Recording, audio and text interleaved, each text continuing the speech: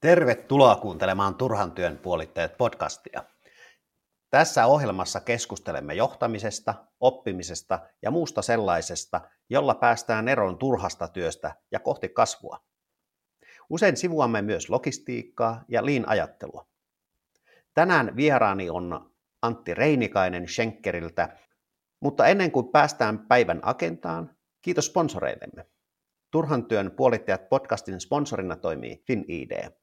FinID:n missiona on puolittaa tai jopa poistaa Suomesta turha työ. Voit kurkata, mitä tämä tarkoittaa konkreettisesti osoitteessa finid.fi. Sivulta löytyy myös tämän podcastin kotipesä, josta löydät kaikki jaksomme. Pääset suoraan jaksolistaukseen, kun kirjoitat selaimeen osoitteen fin-id.fi/podcast. Tämän jakson sponsorina toimii myös Honeywell. Olemme FinID:llä käyttäneet useassa asiakasprojektissa Honeywellin teknologiaa erinomaisin tuloksin. Honeywell on globaalisti toimiva monialainen teknologiatoimittaja, joka palvelee laajaa joukkoa toimialoja lentokoneteollisuudesta kyberturvallisuuden kautta valmistavan teollisuuden automaatioon. Kiitos sponsoreille, kiitos kuuntelijoille, mennään nyt asiaan.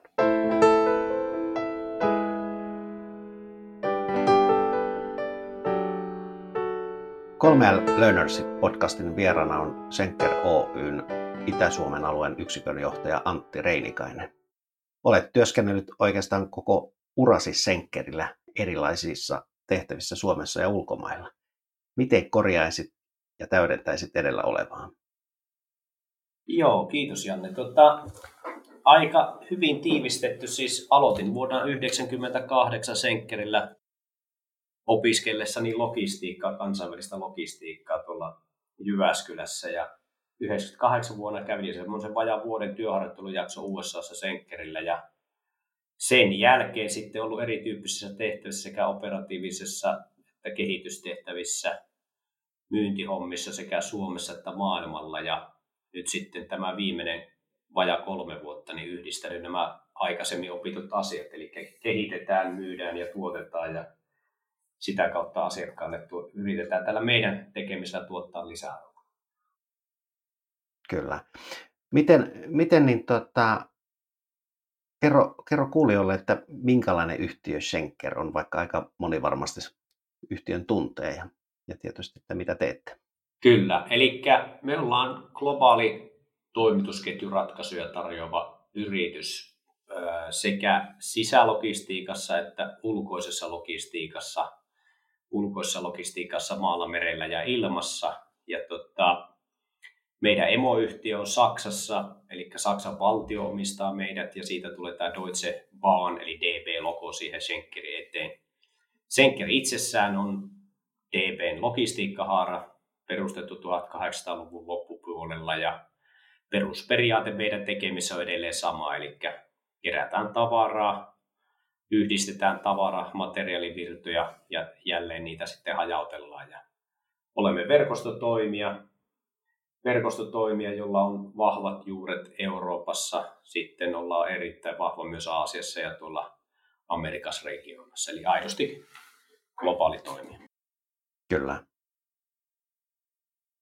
Mitkä teidän, jos miettii sun alueen tämmöiset kriittisimmät tunnusluvut, sanotaan minkälainen tiimi siellä on ja minkälainen kalusto kaiken kaikkiaan vastuulla, niin kuulijat saa käsityksen siitä, että minkälaisesta volyymista ja muusta on kysymys. Joo, siis tiivistettynä Schenker Itä-Suomi, jos ajatellaan, niin meillä on vahvasti painopistealueena teollisuuksia, jos mietitään, niin on elintarviketeollisuus, eli tuotetaan terminaali- ja jakelupalveluita niille asiakkuuksille, jotka täällä alueella myy teille sitten kuluttajina niitä ruokaa ja muita kulutustarvikkeita. Sitten Itä-Suomen teollisuuden rakenne muuten on vahvasti sekä metallikonepaja että sitten paperisaha ja tässä niin kuin puutavarapuolella, joka taas sitten vaikuttaa paljon siihen, että mitä täältä lähtee sekä Suomeen että maailmalle. Meitä Itä-Suomessa meitä senkkeriläisiä on omaa väkeä vähän 300, plus sitten yhteistyökumppaneet, eli liikennöitsijöiden henkilöstöä lähes samaan verran. Ja me työllistetään sitä kautta, mä olen sitä aina käyttänyt semmoisena terminä, että me ollaan aika iso alueellinen merkittävä työllistäjä, että meidän avulla kuitenkin aika moni perhe täällä Itä-Suomessa saa elantonsa joko suoraan tai välillisesti. Ja välillisesti sitä kautta, että me ollaan toimittamassa sitten niiden itäsuomalaisten yritysten tavaraa ja mahdollistamassa niiden kaupankäyntiä sekä Suomessa että maailmassa. Kyllä. Miten tällä hetkellä, niin mitkä toimintaympäristöön liittyviä niin kuin muutoksia tai haasteita, niin mitä sä näet, että mitkä teillä suurimmat tekijät on ja sitten jos miettii tuota koronaa, niin näkyykö teillä mitenkään ja vaikuttaako?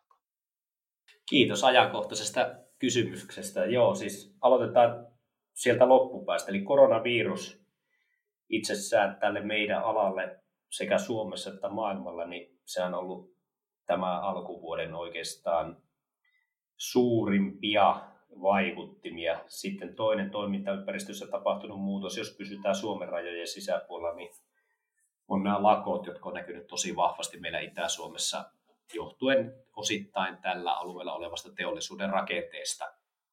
Koronavirus itsessään, se on vaikuttanut maailmanlaajuisiin toimitusketjuihin. Parhaillaan ollaan odottavassa tilanteessa, että milloin ne tehtaat Aasiassa taas rupeaa tuottamaan. Eli siellä on semmoista pientä tavaratsunamia luvassa.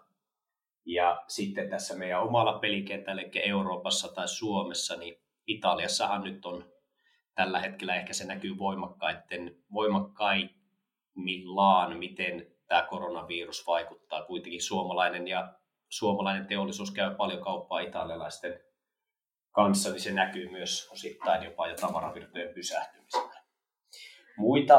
Muita haasteita ehkä markkinassa on se, että meillä on Suomea, jos ajatellaan, Jannekin varmaan tunnistaa oman yhtiönsä kautta, että minkälaisia erilaisia teollisuuden rakenteita meillä eri puolilla Suomea on. Ja Itä-Suomen teollisuuden rakenne on matala jalosteista volyymiteollisuutta. Ja siinä on taas sitten suhdanneherkkyys on aika isoa, plus sitten myös näiden muiden, muun muassa työtaisteluiden vaikutukset on aika paljon näillä aloilla. Eli kyllä. Me emme kaihda haasteita, me tykätään siitä, tämä tuo semmoista, ja tässä pitää osata olla ketterä sitten näissä tilanteissa. Kyllä. Miten niin, jos miettii sitä, kun rupeaa se logistiikkavarastot purkautuu Kiinasta päin Eurooppaan ja muualle maailmaan, niin oletteko te joutunut tekemään mitä erityisiä järjestelyjä niin kuin resurssien suhteen tai muuta?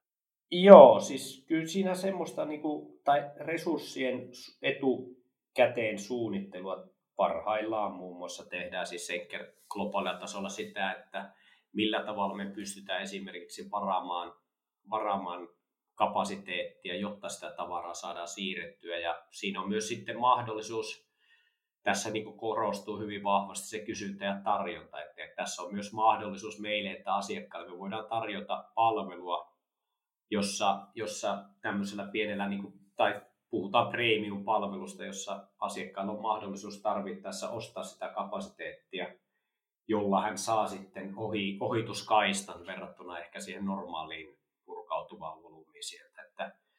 Että jo osittain rahtimaailmaankin tulee tämmöinen matkustajamaailmasta jo tuttu, että jos sä haluat lentää luksuksessa, niin sä saat sen kyllä. Ja sillä tavalla siinä ehkä kansainvälisessä toimitusketjussa myös, kun aletaan olemaan niin herkillä osa-alueilla kuin tämmöiset koronavirukset, joita nyt vain tulee, niille ei mahdeta mitään, niitä voidaan yrittää poissulkea, mutta tämä tulee merkittävästi muuttaa meidän kansainvälistä kaupankäyntiä myös, että miten sitten hinta ja kapasiteetti ohjaa sitä hintaa. Joo, kyllä. Jos miettii sitten tämmöistä teidän niin kuin toiminnan arkea, kehittämistä ja johtamista, niin minkälainen johtamisjärjestelmä teillä on?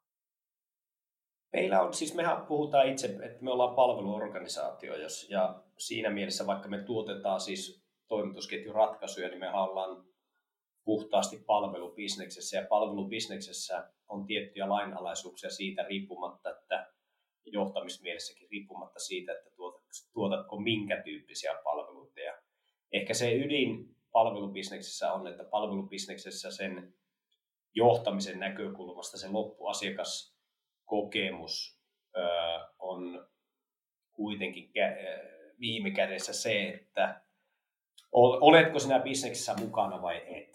Ja se sitten vaikuttaa siihen johtamiseen. Eli meidän johtamisen ja tekemisen 3 tärkeintä sanaa on laatu, laatu ja laatu.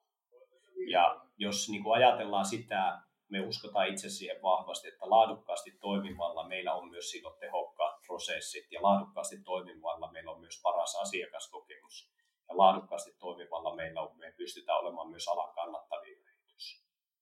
Ja ehkä tuossa kiteytettynä laadun kautta saadaan myös, laadukkaan tekemisen kautta saadaan myös hyvä henkilöstötyytyväisyys. Ja siinä ehkä semmoinen saattaa kuulostaa vähän jopa raflaavammalta, mutta organisaatiossa paljon puhutaan tästä, että kuinka tärkeää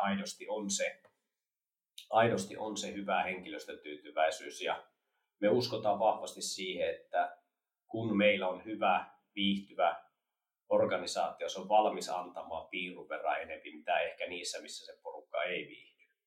Ja sitä kautta se näkyy varmasti parantuvana asiakaskokemuksena, ja sitä kautta se näkyy varmuudella myös siinä, että kun palvelubisneksessä se asiakkaan kokemus, ostokokemus, kun se sitä palvelua tilaa, niin jos se ei ole laadukkaasti toiminut, niin se ei myöskään meiltä tulevaisuudessa osta. Eli tämmöinen positiivisen kaiun kierrekin käytetty joskus semmoista termiä, että hyvää tekemällä yleensä syntyy myös parempaa. Kyllä.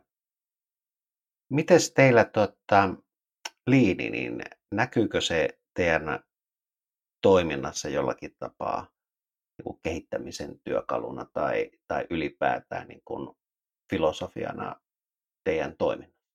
Joo, siis hyvä kysymys, ja nyt ollaan itse asiassa aiheen ytimessäkin, eli kyllä silläkin tavalla, että muun muassa eilen viimeksi pidettiin meidän myyntijohdon kanssa alueellista palaveria, ja siinä mietittiin ihan tekemistä, päivittäistyötä myyntiprosessina vaikka, että millä tavalla siitä saadaan sujuvampaa, yksinkertaisempaa, helpompaa niin, että se myyjä pystyy keskittymään siihen ydintekemiseen, eli siihen myymiseen ja nykyasiakkaiden hoitamiseen.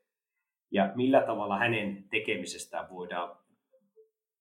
voidaan pois sulkea sitä hukkaa, mikä sitten on haittaamassa sitä ydintekemistä. Tämä sama filosofia näkyy myös siinä, että isompia asiakkaiden kanssa tehdään tämmöistä value stream VSM, mä rupesin miettimään, että mikä tämä nyt oli, eli value stream mappingia, että kuinka asiakkaiden ja meidän välissä tekemisissä jossakin kokonaisprosessissa tai jossakin osaprosesseissa voidaan tekemistä tehostaa niin, että ei olla aina puhtaasti siinä hintakeskustelussa niin, että mitä joku transaktio maksaa, vaan ajatellaan sitä kautta, että millä tavalla me voidaan rakentaa tilanne, jossa molemmat voittaa. Toiselle se on säästö, toiselle se on kannattavuuden parantuminen. Kyllä. Ja sitten ihan johtamisfilosofiana meillä on siis tiettyjä, puhutaan tämmöisessäkin globaaleissa konserneissa puhutaan SOPista, sopeista, jotka antaa määrittää tietyt tekemisen mallit tiettyihin tuotannon ydinprosesseihin. Ja sinne nyt ollaan parhaillaan implementoidaan muun muassa Suomessa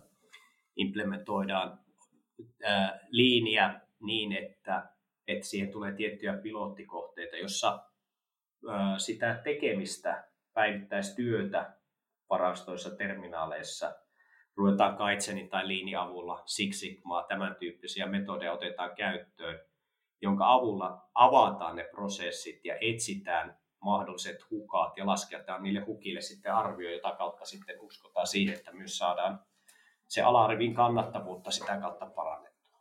Alalla, joka on hyvin matala katteinen, ei se Kyllä, asiakas välttämättä ole yhtään enempää valmis maksamaan siitä. Kyllä meidän pitää niin kuin näiden metodien avulla löytää keinoja, millä me voidaan toimia. kyllä. Miten teillä lähti tämä liikkeelle, tämä niin sanottu projekti, Soppi-projekti? Joo, siis tämä on, nyt tullaan taas siihen, että tämmöisen ison kansainvälisen konsernin etu on se, että meillä on paljon myös resursseja, joita me pystytään sitten, jonka avulla loppukädessä tarkoitus on parantaa sitä loppuasiakkaan kokemaa meistä. Ja siinä tämmöisissä foorumeissa sitten syntyi keskustelu siitä, että pystyttäisikö me Suomi-tasolla alkaa jalostamaan ajatusta, jossa me lähdettäisikin tämmöisen Lean-periaatteen mukaisesti kehittämään meidän toimintoja. Meillä on siis ollut käytössä 5S ja meillä on laatujärjestelmiä, sitä kautta tehty paljon prosessikuvauksia, mutta miten sitten pystyttäisiin sen järjestelmää itsessään pystyttäisiin tehostamaan tai sitä tekemistä ja prosessia. Ja Lean on sitä kautta sitten valikoitunut keinoksi, jonka avulla sitten sitä hukkaa pyritään löytämään pois sitä päivittäistä tekemistä. Jolla on sitten taas suorat vaikutukset muun muassa siihen, että miten me voidaan muun muassa vaikka minimoida meidän työtapaturmia, syntyviä työtapaturmia. Koska se on myös yksi semmoinen iso hukka, jos ajatellaan operatiivisessa työssä, että jos sulla syntyy työtapaturma, niin mitä se maksaa. Se voi olla ihan työmetodeista riippuva juttu. Ja siinä taas sekin, että se Lean on hyvin monikäsitteinen ja se kyllä palvelee tätä tämmöistä prosessilähtöistä tekemistä niin todella hyvin. Kyllä. Mutta tuommoista Lean-projektia lähtee vetämään noinkin isossa yhtiössä kuin teillä, niin mitä se tarkoitti käytännön tasolla tuolla organisaatiossa? Tuliko teille sinne lisäresursseja, henkilöitä, jotka osaa ymmärtää Leanistä, vai mikä se tapa oli, miten te lähditte sitä viemään? Joo. Eli sen verran ehkä avaan kuulijoille että miten Schenker-organisaationa toimii. Jollekin voi kuulostaa karmeilta, mutta me ollaan siis matriisiorganisaatio. Matriisiorganisaatiossa on kahden tyyppisiä toimintoja. On meitä ydintoimintoja, mä puhun nyt tästä alueesta ja omasta organisaatiosta, eli se linjaorganisaatio, jossa me tuotetaan se palvelu ja myydään se palvelu. Sitten meillä on matriisissa, meillä on erilaisia prosesseja, jotka tukee sitä ydintä, eli puhutaan IT:stä, taloushallinnosta, henkilöhallinnosta ja näin poispäin. Mutta sen se ydintoiminnon sisällä itsessään, myös matriisissa siellä ydintoiminnossa, niin on sitten sitä ydintoimintaa tukevia. Ja yksi tämmöinen ydintoimintaa vahvasti tukeva on Operational Excellence. Operational Excellence joskus on saatettu suomalaisessa organisaatiossa, puhutaan laatuorganisaatioista tai kehittämisorganisaatioista. Ja Operational Excellence Schenker-termillä tarkoittaa sitä, että millä tavalla me voidaan olla operatiivisesti ja toiminnallisesti parempia. Eli siellä sen toiminnon sisällä, joka on resurssoitu nyt tänä päivänä, mulla on muun muassa tässä omalla alueella, niin mulla on Operational Excellence vastuuhenkilö ja sitten hänellä on tämmöisiä paikallisia omien tehtäviensä ohessa hoitavia ihmisiä, mutta tämmöisen organisaation tehtävä tarkoitus on parhaimmillaan, se antaa niitä lukuja, se antaa niitä keinoja, se sparraa niitä ydintoiminnon tekijöitä tekemään asioita paremmin ja nimenomaan lukujen kautta. Ja tämä OE-organisaatio, jos tiivistää kahteen kirjaamme Operational Excellence, niin se on meillä se, joka omistaa muun muassa tämän Lean ja Leanin implementoinnin. Mutta se Leanin käytännön toteutus ja niiden wastein tai hukaan etsiminen on sitten niillä itse varsinaisilla tekijöillä. Ja kyllä. Siinä mielessä, Janne, vastaus sun kysymykseen, onko resurssoitu, se on lähinnä vain sen uuden metodin istuttaminen siihen olemassa olevaan organisaatioon. Kyllä. Se on kuitenkin niin kuin Leanikin on monesti sen organisaation sisällä, niin tarvii ajattelun muutosta. Nimenomaan. Ja siinä se vaatii sitä osaamisen tuomista sitten sinne arkeen, koska siinä varmasti niin kuin sanoin, niin ajattelua täytyy vähän ravistella ja tuoda sinne arkeen sitten niitä välineitä myöskin, jolla sitten niitä toimintoja lähdetään viemään seuraavalle tasolle. Kyllä. Jos nyt sitten miettii niin kuin logistiikan näkökulmassa, niin näetkö jotakin alueita Suomessa, missä sulla on kokemusta maailmalta, niin ollaan niin kuin selkeästi edellä tai toisaalta taas se toinen pää, että missä meillä on niin kuin suurin kehityspotentiaali?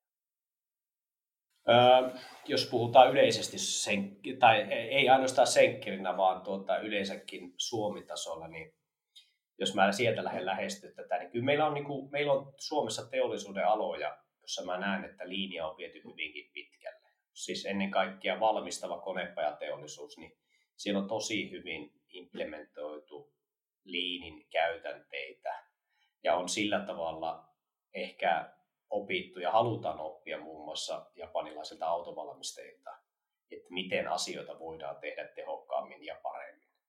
Ja se, mikä niin kuin meidän alaa, jos miettii taas logistiikkaa ja toimitusketjua, niin kyllä mä näen, että Senkkero ehkä tällä hetkellä etulinjassa kehittämässä ja tuomassa uusia keinoja tehostaa sitä olemassa olevaa, kun me kuitenkin suhteutetaan tätä tekemistä myös siihen, että mikä on se kannattavuuden parantaminen. Ei voi vaan syntyä siitä, että me nostetaan asiakkaiden hintoja, vaan kannattavuuden parantaminen on myös osa sitä, mitä me tehdään itse sisäisesti.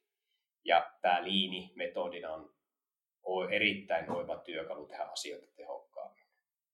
Ja ehkä siihen niin kuin maailmalla taas sitten on paljon maita, on paljon oikeastaan, niin kuin se vähän vaihtelee regioonittain, mutta globaaleissa yrityksissä, jotka aidosti toimii eri markkinoissa ja niillä on resursseja sillä tavalla ja aikaa uhrata ja antaa liinille, niin niissä yhtiöissä se on levinnyt sekä USAhan että Lähi-Itä, Afrikkaan ja Aasiaan, mutta puhtaasti tämmöiset kansalliset yritykset, niin harvoin tulee vastaan semmoista, että niin kuin sen hyödyntäminen ei silti vielä ole ehkä saanut sitä tuulta alle, mitä sillä voisi olla mahdollisuuksia saada. Ja näin jopa, että siinä on niin kuin pieni bisneksenkin paikka. Kyllä.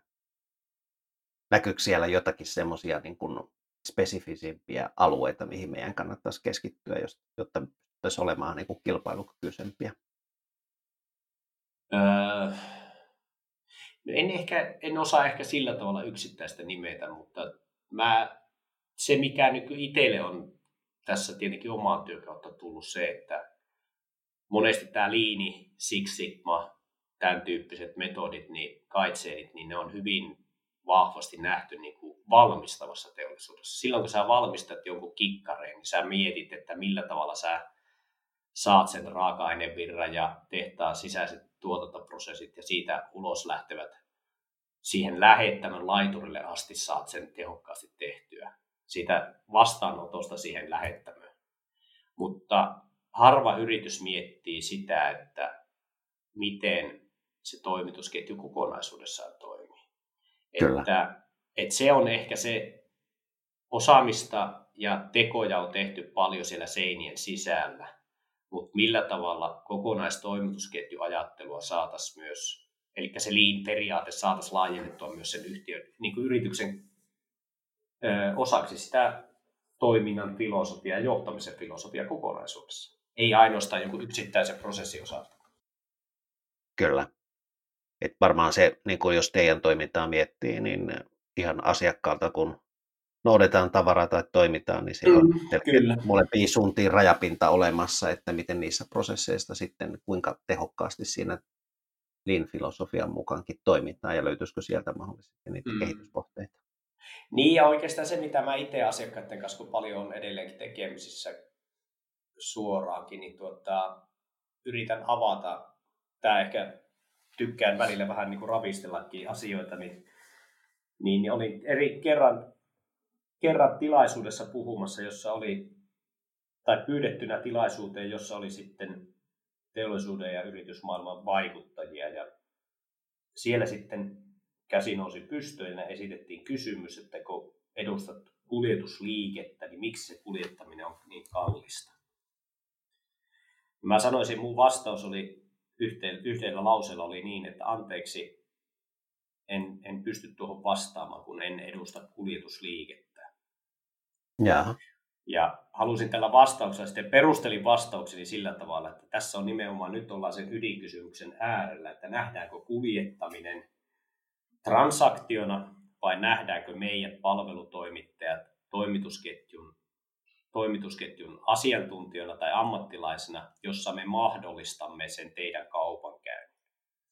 Jolloin nyt tullaan siihen, että jos mietitään sitä leaninkin näkökulmasta, niin olemmeko osaoptimoimassa kuljetustransaktiota, olemmeko osaoptimoimassa tehtaan tuotantotransaktioita, olemmeko osaoptimoimassa tehtaan saapuvan materiaalivirran, eli ostojen sitä prosessia.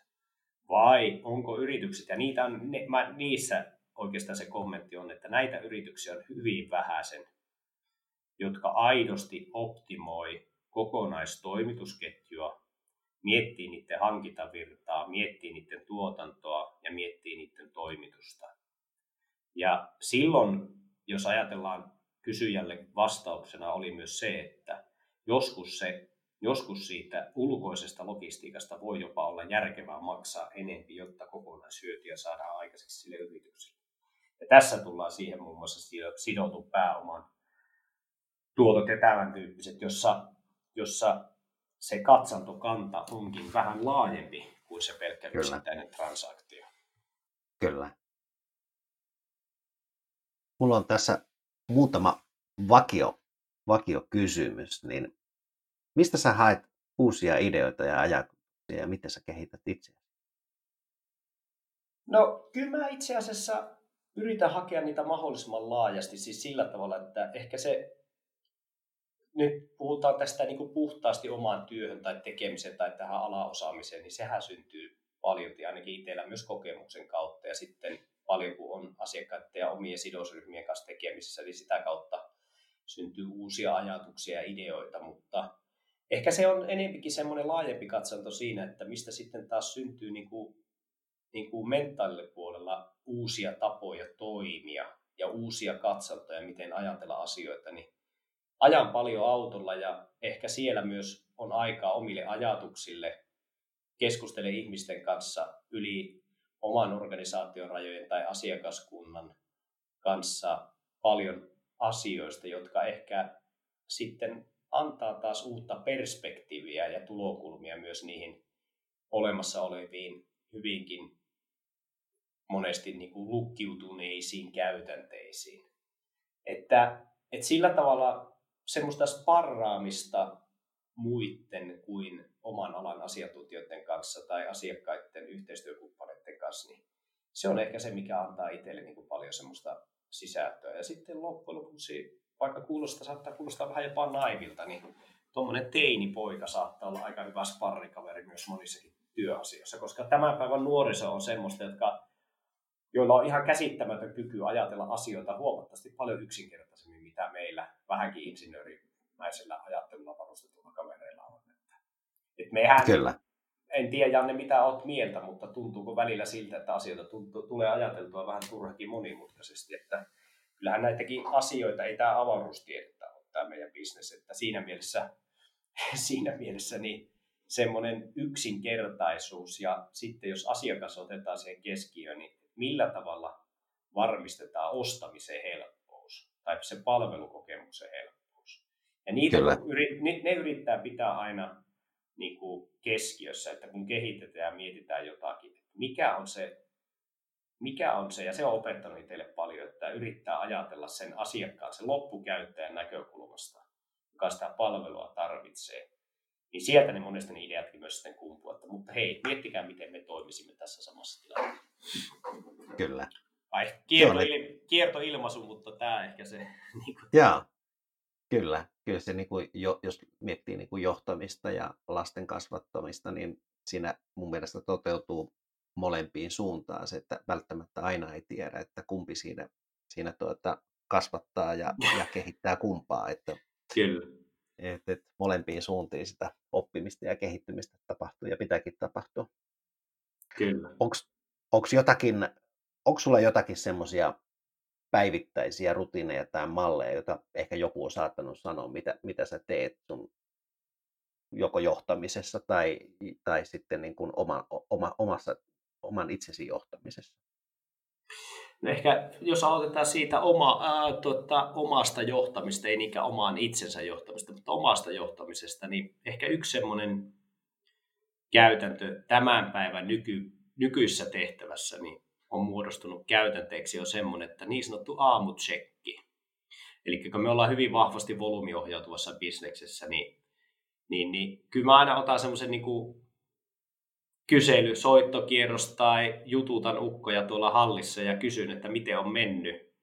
Ja sillä tavalla ensinnäkin yritän olla läsnä, eli helposti lähestyttävä, mutta samalla myös sitten indikoida sitä, että mikä on se tunne tai se fiilis, onko meillä tekemistä vai onko meillä hiljasta, onko meillä kiirettä. Se paljon kertoo myös siitä sitten, että miten se jengi jaksaa ja miten se viihtyy ja millä tavalla sitten siihen mahdollisesti tarvitsee sitten semmoista tsemppiä tai ohjaamista tai miksi sitä sitten kutsutaan, eli johtamista loppukädessä.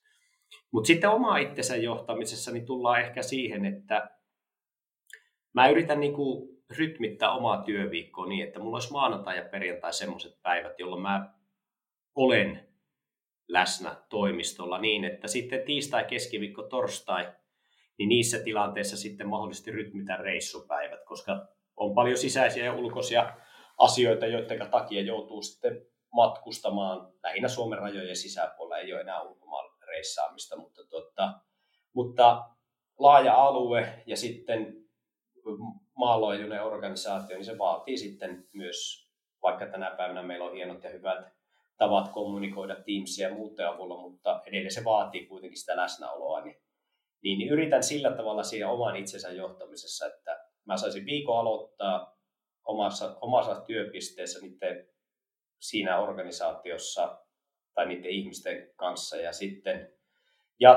jatkaa sitten viikko siitä käydä tiistai, keskiviikko, torstai läsnä ja ärjänteessä muualla kuin omalla työpisteellä. Ja sitten perjantaihin kuuluu sitten semmoinen vähän niin kuin viikon niputtaminen ja seuraavan viikon taas suunnittelu. Et sillä tavalla mä oon sen rytmin pitänyt. Se, että siinä jää myös sitten niille maanantaille ja perjantaille aikaa myös tehdä sitä strategista työtä, mitä se monesti taas keskellä viikkoa tämmöisessä hyvinkin nopeasykkeisessä transaktiopohjaisessa tekemisessä paljolti ei sitten ehkä jää sitä aikaa. Pitää kuitenkin tarpeessa. Kyllä. Onko jotakin logistiikkaa, liinin tai johtamiseen liittyvää tämmöistä mediaa, mitä sä seuraat Suomesta tai maailmalta? Mitä sä suosittelisit? Joo, ehkä mulla on paljon se suomalainen logistiikka ja siihen liittyvä keskustelu liittyy hyvin pitkälle hankintaan.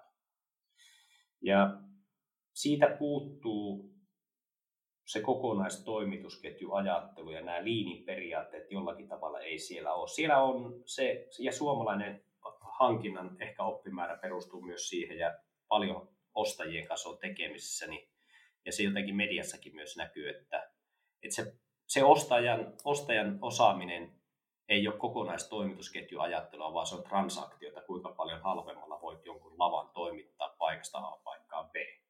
Ja sitten se kilpailutilannekin perustuu siihen. Ja mä yritän itse viljellä semmoista sekä asiakaskuntaan että omaan tekemiseen sitä filosofiaa, että kuitenkin me olemme osa jotakin isompaa kokonaisuutta ja tämän liinin henginkin mukaisesti niin meidän pitäisi koko ajan miettiä sitä hukkaa ja sitä tehokkuutta ja sitä tehostamista, että miten me voitaisiin tehdä asioita järkevästi. Omasta toiminnasta esimerkki vaikka se, että jos me viedään jonnekin, niin me pyritään sitä samalta lähialueelta tuomaan myös takaisin. Se ei ole oma isä opetti 80-luvulla ala-ihmisenä, että vie mennessä ja tuot tullessa, että ei se logistiikka sen kummallisempaa ole. Ja silloin sä toimit tehokkaasti. Ja tässä ehkä, niin jos tullaan medioihin ja siihen tapaan, miten asioista keskustellaan, niin se on hyvinkin pitkälti hintaohjautuvaa, ei niinkään tehokkuusohjautuvaa, jossa sitten huomioitaisiin myös se ulkoinen logistiikka osana sitä osana sitä yrityksen kokonaistoimitusketjua. Ja tässä ehkä se maailmalla, se koko keskustelu, mitä maailmalla taas käydään, aasialaiset, varsinkin aikaisemmat asiakasyritykset, kenen kanssa oli paljon tekemissä, globaalit elektroniikkatoimijat, niin ne on erillä tavalla ymmärtänyt sen, että se toimitusketju on niiden tekijöiden summa ja se teho on niiden eri tekijöiden keskinäinen vaikutus.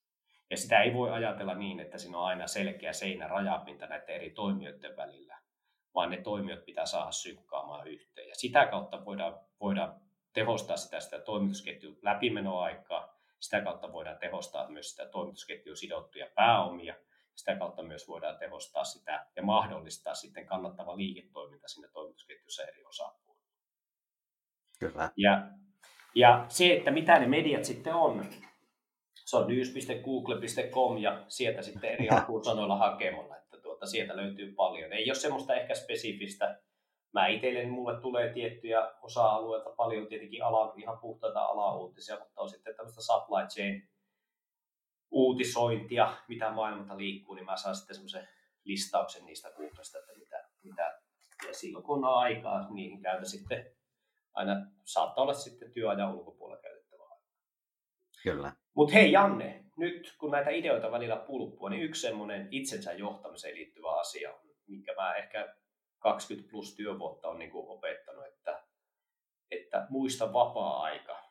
Ja se on yksi semmoinen meidän tavoiteasetannassakin oleva selkeä mittari, että onhan meillä kaikilla niiden taloudellisten ja toiminnallisten mittareiden lisäksi, niin onhan meillä myös, meillä on se 8-4 ja meillä on viikonloput. Että ehkä se itsensä johtamisen on yksi semmoinen filosofia ollut, että minä olen niin kuin riittävä siinä, mitä minulle se työaika on ja se on myös sitä veistin ohjaamista, että ei se välttämättä enää ole tehokasta se työaika, mitä iltaisin tai viikonloppuisin tehdään. Ja tämä on Kyllä. ehkä semmoinen kokemuksen kautta tullut, että niin kuin yritetään olla tehokkaita silloin, kun ollaan töissä, keskitytään töihin ja silloin, kun ollaan vapaalla, niin silloin tehdään kaikkia muuta, mikä ei kuulu töihin. Kyllä. Tässä on hyvä kysyä seuraavasti, että millä keinoilla irrottaudut työarjestasi. No mulle aikana, kuulin paljon tuolla Lähi-idässä ja sitten mulla oli kollegana, tämä oli 2010 tai 2011, niin kollega, joka oli eteläafrikkalainen kaveri, se sanoi mulle sitten, että Antti, että sä oot tuommoinen petrolhead. Ja mä että hetkinen, mitä sä tarkoitat sille? Eli mun vapaa-aika paljolti liittyy jollakin tavalla käsillä tekemiseen ja kaiken näköisten pärinävehkeiden kanssa harrasteluun. Ja siihen liittyy sitten, eli puhutaan kaksipyöristä, kesäisin harrastan motocrossia ja ajan maastopyörällä ja veneille ja kalastele, että siitä kalastuksesta on tullut semmoinen rauhoittumisen keino, kun illalla lähtee Tyynelle järvelle ja käy 1-2 jiikailemassa, niin kyllä siinä aika hyvin niin kuin nollaantuu. Mutta sitten semmoinen kotona puuhastelu on kaikilla mahdollisilla keinoilla, niin on lähellä. Ja lapset ja perhe yleensäkin, niin sehän tuo oma sisältönsä myös siihen vapaa-aikaan. Ja viikonloppuisin sitten paljon tykkään sosiaalisena ihmisenä myös nähdä sitten ihmisiä, ystäviä, joiden kanssa istutaan iltaa ja välillä jopa parannetaan maailmaakin tai välillä sitten vaan tehdään jotakin ihan semmoista, mikä ei nyt välttämättä ole niin asiasisältöistä, mutta kuitenkin irrottaa jollakin tavalla siitä perustekemisestä. Ja ensi viikolla on hiihtoloma, että silloin pääsee taas tekemään jotakin. No niin, loistavaa. Kyllä. Onko jotakin semmoista, jos voisit kysyä joltakin logistiikasta, liinistä tai johtamista, mitä tahansa joltakin henkilöltä, niin keneltä kysyisit ja mitä?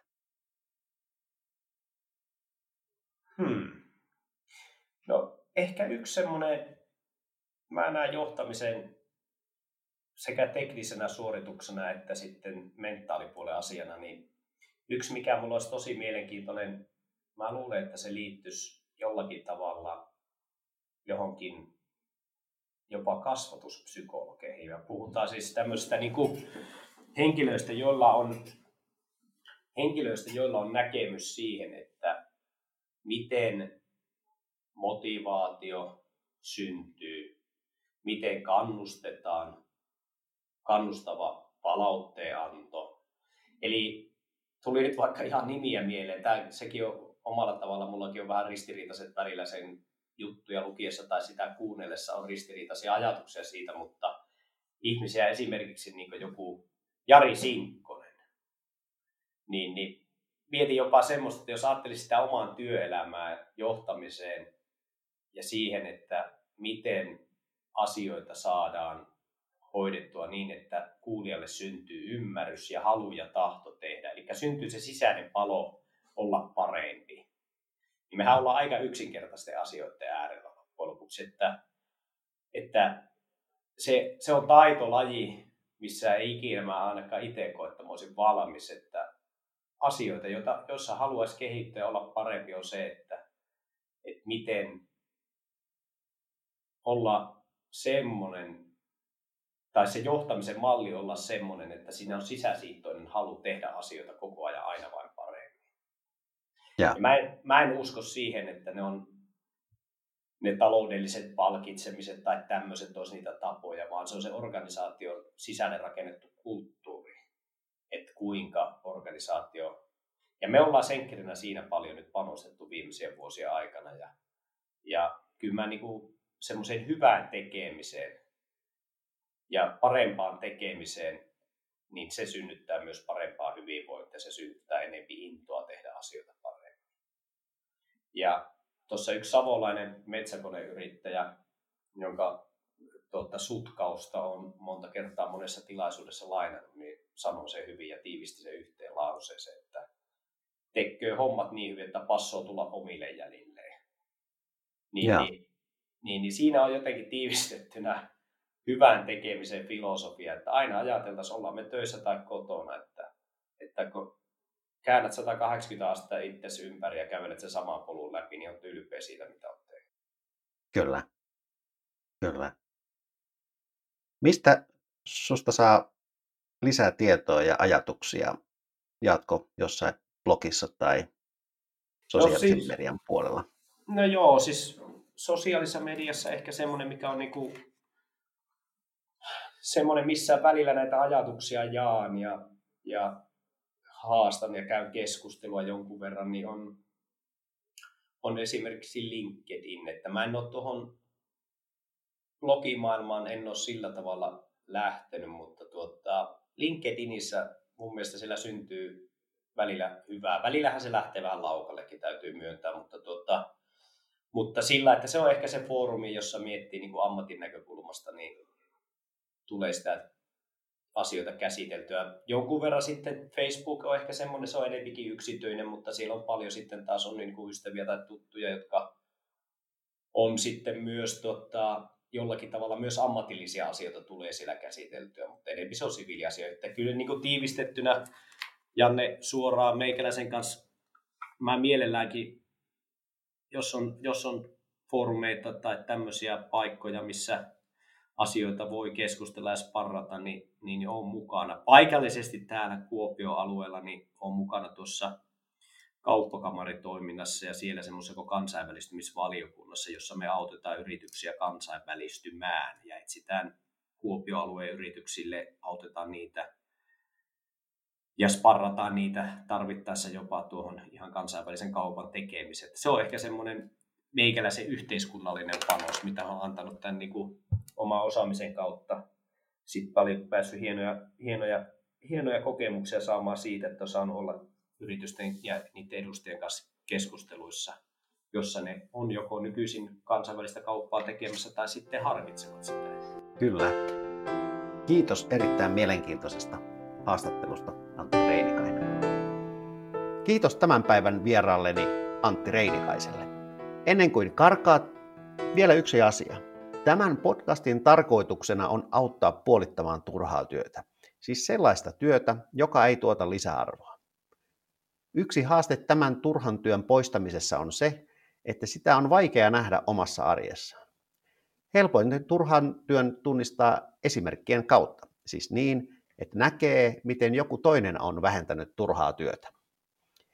FinID on auttanut asiakkaitaan vähentämään turhaa työtä lukuisilla toimialoilla, ja nyt vuosien kokemus on tiivistetty havainnollistavaan pakettiin, joka kuvaa 10 turhan työn ilmenemismuotoa. Tämän paketin avulla voit tsekata, josko teidänkin toiminnassanne olisi turhaa työtä, jota voisi karsia pois. Löydät maksuttoman havainnollistuspaketin osoitteesta fin-id.fi/top10, siis top 10. Palataan asiaan jälleen seuraavassa jaksossa. Kuulumisiin!